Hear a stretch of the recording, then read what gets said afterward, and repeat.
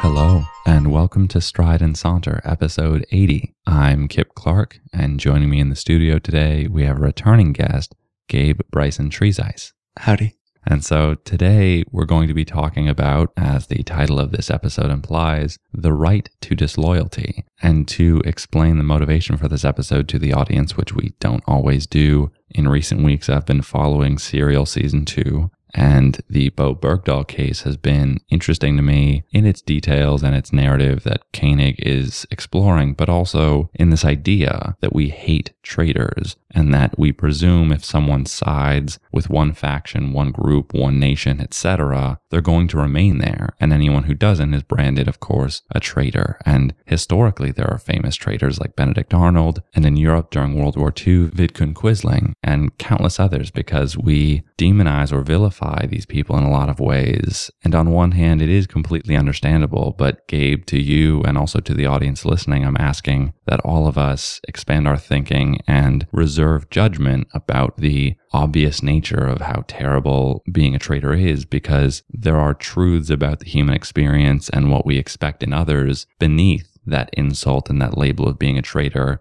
applied to those who are disloyal. And as a first question to you, I'm curious to know, when I asked you to discuss this with me, where your mind went with that prompt and that question.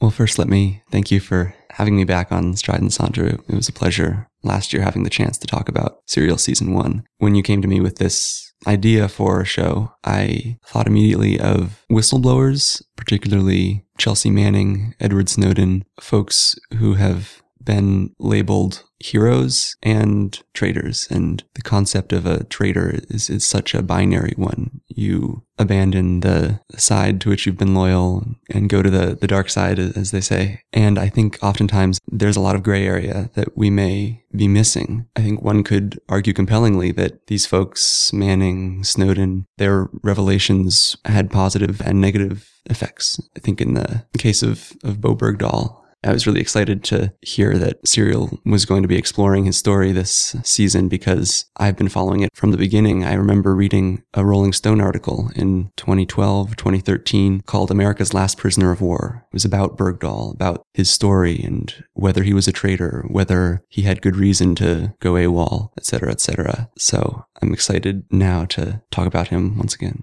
And in your discussion of all these things, I'm immediately reminded of the binaries that we seek and that we project in our lives of good and bad, righteous and villainous, those who are loyal, and of course, those who are traitors. And I think the label itself implies that there's a very clear distinction of those who are or are not with us. And we live in a complex world of billions of people. I think it's very simplistic to believe that people are either with us or against us. And I recognize that the mind and humanity itself prefer simplicity, and I totally understand and as a human relate to that, but I think it can be a temptation to view people simply as traitors. And as I've thought about this throughout the past few weeks in preparation, I've thought about the idea of loyalty as involving two or more parties, and you yourself are a party, so to speak, and I think and would contend that you have to be loyal to yourself in your life on some level, because that's what life is. You have to work for your own self-interests to a degree in order to survive and benefit from your limited time on earth. And that's not to say that you have to antagonize others or be their enemy, but I think the concept of a traitor implies that your loyalty to yourself can only go so far. And I would suspect that's one of the reasons we hate the selfish in society, because they are seen in almost a passive way as being inherent traitors to everyone else because their only side is of self-interest. I'm not saying people can't take sides, but I would hope that everyone has the self-confidence to take their own side first, in addition to others they might later take. What do you think about that?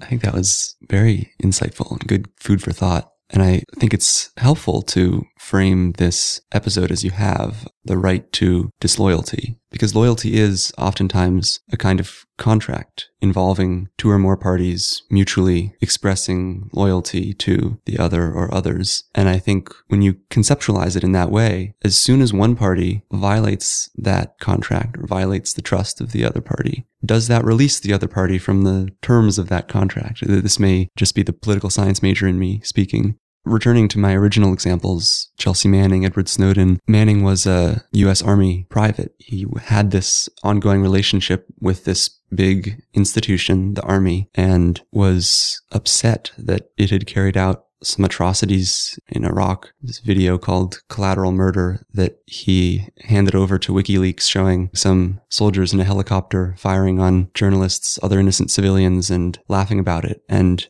I think for him, or for her, that demonstrated a violation of the Army's duty to act responsibly. And so in that sense, she felt freed to release these materials, to show them to the wider world. And I think that's why she rejects the label of traitor, and why many others do so as well, because her actions were in service of a higher good than loyalty. We have all these virtues we consider important. Loyalty may be among them, honesty, hard work, generosity, but these aren't absolute values. Loyalty, under all circumstances, I don't think is necessarily the best rule of thumb, because institutions and people can sometimes do unsavory things. And in those cases, I think it's more permissible to break the bonds of loyalty. I think that's a very good point. And I'm glad you bring up numerous interesting ideas. One, this sort of hierarchy of values in the individual, in which there are greater goods and perhaps lower evils in relation to this concept of loyalty, that I agree with you is not necessarily the peak of human value or the peak of human trust in one another. And I also think, as you bring up other values like honesty, generosity, hard work, that all of them, including loyalty, are valued by society not only for the benefit that they provide to the greater populace, but for the clarity with which they illustrate the individual. And so I think we love those who contribute to society, but also on some level as storytellers, which is how I see many people. We value those who are easy to categorize, because that allows us to conceptualize who they are, which is always going to be a complex human being capable of countless thoughts and feelings. But let's be frank, that's too hard to conceptualize, especially when many of us interact with various people on a day-to-day basis. It's just easier if they serve a simple symbolic function in our minds.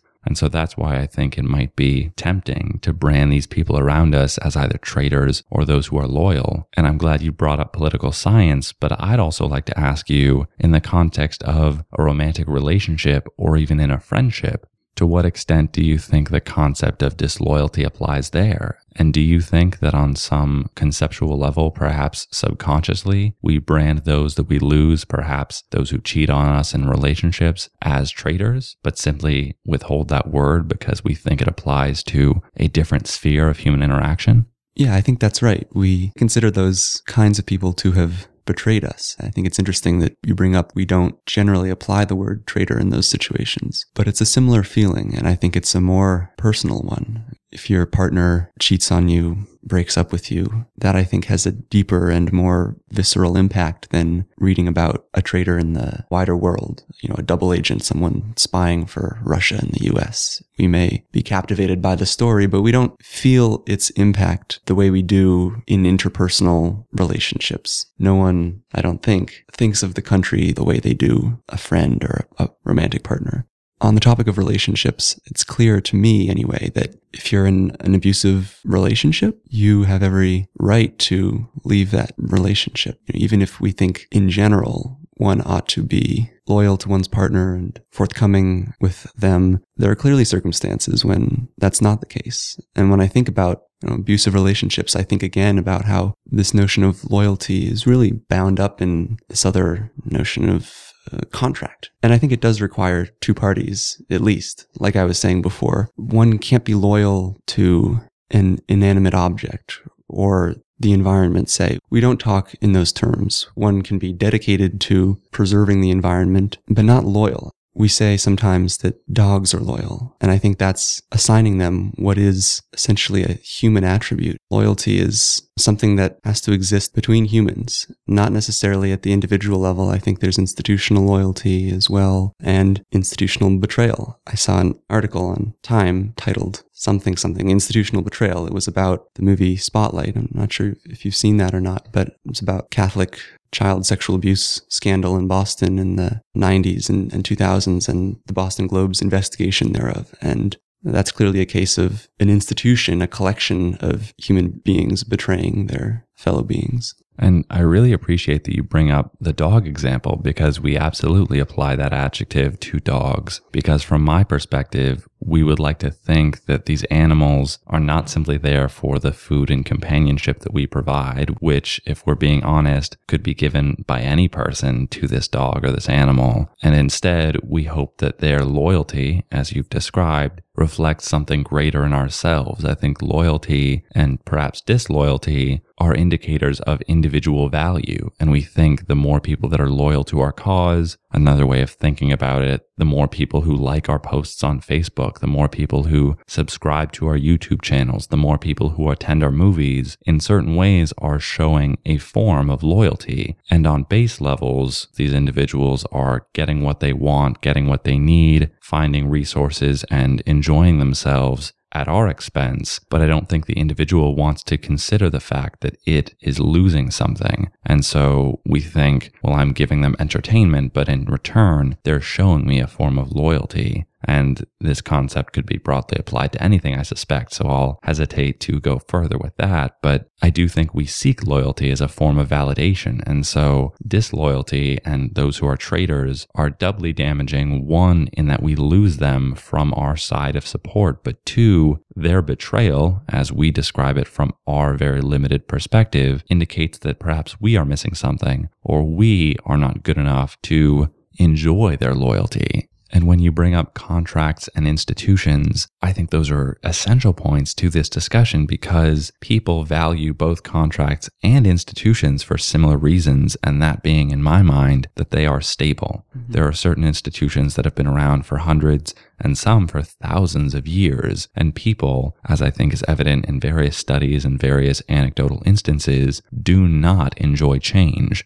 And the idea, again, of disloyalty is disruptive for the simple reason that someone is changing sides from our perspectives. And I think that's problematic and, again, simplistic, because they have their reasons, and their reasons certainly conflict with our interests and our needs. But I think, again, the idea of disloyalty implies that I, the individual, am right, simply because I hold certain values, and it's not very open-minded. And I certainly recognize in cases of exes cheating and sensitive information being leaked or revealed, or human beings hurt or abused in some way, that's not okay. And I think that this insistence and repetitive use of the term traitor and the belief that disloyalty is widespread, one, can instill fear in a lot of people and doesn't take into account that perhaps there are certain hypocrisies and paradoxes inherent in society, because people are self-interested, in my opinion, and I don't think that's an inherently bad thing. I think it becomes a bad thing when it is in conflict with other people, and there's a whole discussion about competitiveness versus cooperation that we don't need to get into. But I'd be curious to hear from you to what extent you think disloyalty reflects our fear of change as people.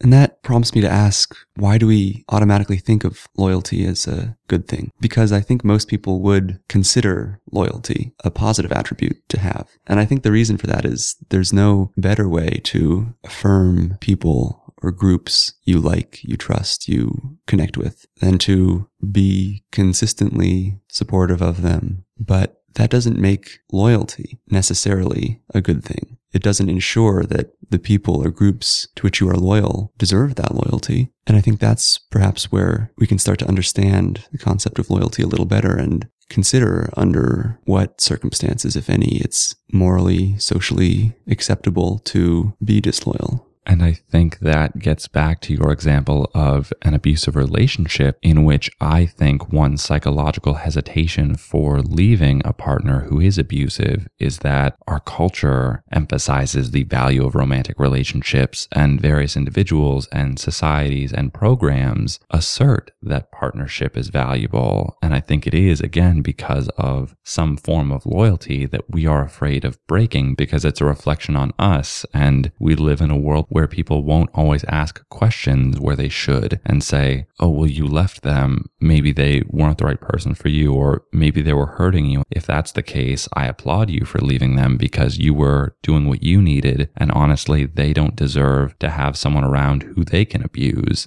And I think talking about relationships is a good entree into this subject, because I think you're right that a lot of people think of relationships and other kinds of partnerships as a sign of strength. It makes them think better of themselves, that they are able to develop and sustain this connection with others. And I think for that reason, because relationships can be so engrossing and affirming, it can be very hard to leave them when they start becoming toxic. And I guess what I'm getting to is disloyalty. To commit disloyalty can require some bravery. It's not always easy to break free of these types of connections. And I think when one is in an unhealthy relationship of any kind, it can feel like you yourself have failed. You feel like you should have been capable of saving the relationship. And that may affect the way you conceive of the relationship. When you're in a relationship that may call for disloyalty, it can be hard to untangle those thoughts, the thoughts driving you to be disloyal, from associated emotions and connections to the other person or people involved.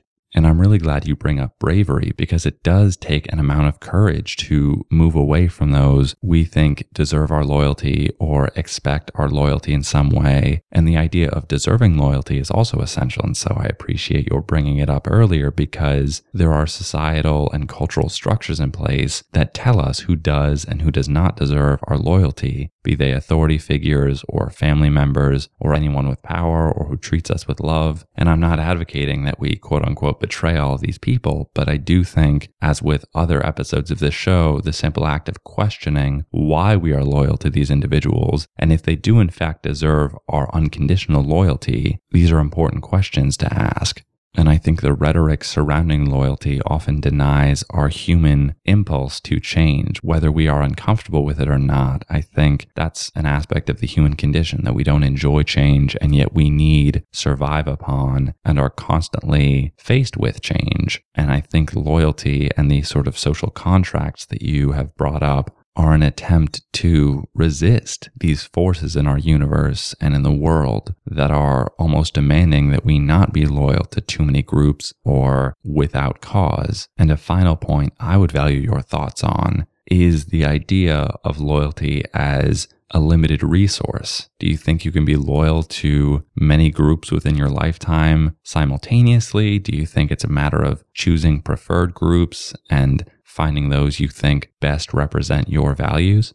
I do think loyalty can be a limited resource, in that sometimes you have to choose to whom or to what you're going to be loyal. You can't be loyal to everything. There can be a tension. Say, the case you brought up in the beginning of the Norwegian ruler during World War II, Vidkun Quisling. That was a very stark choice he had to make. He was going to ally with the Nazis or with the Allies. You cannot be loyal to both. That's a very binary example, but I think similar cases crop up in our everyday lives too. And I think it might be fruitful to consider on a case-by-case basis what motivates disloyalty. Sometimes it is selfish. Sometimes it's for monetary gain, for fame. And I think most people would look down on disloyalty committed for those reasons. Sometimes it's selfish, but more permissible, such as when you're in an abusive relationship and need for your own health and well-being to get out. Sometimes it's not selfish. Consider Edward Snowden, for example. He risked life and limb to reveal illegal activities committed by the National Security Agency, his former employer. At least he claims to have done this to inform the American people and people around the world. It wasn't for himself, at least the way he describes it. It was as far from it as you can get. It was a selfless act. And so I think it's impossible and unwise to try to draw sweeping conclusions about the good or the bad in being loyal or disloyal. And in mentioning Snowden, I can already hear certain listeners who would disagree with you saying, well, he betrayed the country. He revealed sensitive information that could potentially harm us. And I'm glad you draw a continuum of loyalty to disloyalty, because it's not as black and white as we might believe. And I personally think that he had and still has a larger vision of what that momentary betrayal might mean, or what that set of revelations might do for the country. And I think those who find him to be a traitor in a very limited sense of the word see his actions purely as an attack. And I think it's this belief that pain is a sign of bad things, when in some cases, pain precedes healing and must be experienced in order to fix a wrong that was previously committed. And so I don't think his actions are as simplistic as many might feel. And I also think that with Snowden as another great example, disloyalty or betrayal can be a sign not only that you're doing what's best for yourself, but also that you would like to indicate to the other party that they are in the wrong. And so disloyalty can be, from my perspective, an expression of disappointment that you wish the other party or the other individual or group had acted differently, and that you're leaving that social contract is a sign to them that they should have done something differently. I think you're right to make the point that people think of Snowden's actions in very divergent ways. And I think those differences of opinion reflect different value sets. Some people think obedience to the law is the ultimate good. And if you follow the law, then you are being moral. And some people think the law can be wrong and you would do better to obey a higher set of principles. And folks on the other side would say we'd have chaos if everybody just did what they thought was right. One example to illuminate how I'm thinking about this is last week I had the privilege of interviewing James Pardue, former American ambassador to Bulgaria, who was on our campus for a lecture. And I asked him about WikiLeaks and Chelsea Manning's role in releasing a whole bunch of classified State Department cables, including some that Pardue had written during his tenure as ambassador. And he said, she broke the law. She should be punished for it. But I'm glad that what she revealed is out there. I'm glad that these cables I wrote about organized crime in Bulgaria are now in full view. So I think it's hard not to see a contradiction there, which just gets back to one of my earliest points about how much gray area there is here. And before we close this episode, as is typical, I'd like to know what you want the audience to think about after listening to this conversation. I would encourage those listening to this episode to think about loyalty, disloyalty in your own life, how it has manifested itself in your interactions with other people. To whom are you most loyal? Have you ever been disloyal? Has someone ever been disloyal to you? And I think thinking through these questions will make you see that loyalty is not as cut and dry as you might expect. Perhaps even someone who loved you was disloyal to you. And this is not me making a case for disloyalty, but rather me trying to bring out the nuance that is sometimes lost when we talk in such binary ways about people's actions. He's either a hero or a traitor. I think there are maybe many categories in between, and that's what I hope we've illuminated for you in today's episode. I couldn't agree more, and I also hope the audience thinks about not only examples of loyalty and disloyalty in their lives, but also the fluidity of loyalty and ways in which we might later return to groups that we had formerly disagreed with, because, as we've noted numerous times, change happens, and people and groups are not always stagnant, and those we formerly held to be wrong in some way might align themselves with our value sets and views over time. I'd also like the audience to consider loyalty not as a sign of those who are best in our perception, but of those who are better than other options, because we might choose one group or one individual not for absolute reasons, but for relative ones, with the perception that they suit our needs better at that moment, but that other options weren't necessarily bad or wrong, simply not good enough. And I think, again, in our binary worldviews, we often think those who are chosen are worthy and those who are not simply don't deserve attention or time. And that's not always the case. As I said earlier, the world is full of billions of people, and I would say more than billions of options and possible alliances or fragmentations. And as always, I would urge the audience to pursue more complex routes of thought and more complicated ideas, as Gabe and I have tried to unpack. So, Gabe, thank you very much for coming back on. It was great to have you. Thank you, Kip. But of course, we want this to be a conversation among, not simply a conversation between. So if you have thoughts, opinions, feedback, or comments of any kind, please join the conversation and reach out to us. You can connect with us via Twitter or Facebook, where if you like our page, you'll receive weekly updates when we post new episodes or other links. You can also email us via strideandsaunter@gmail.com. And if you enjoyed this episode, consider subscribing to and reviewing the show, as well as sharing it with someone you think might enjoy it, because that helps our conversation expand, and that's really what we're after. And as always, we thank you very much for listening, and from thought to word and voice to ear, this is Kip Clark, signing off.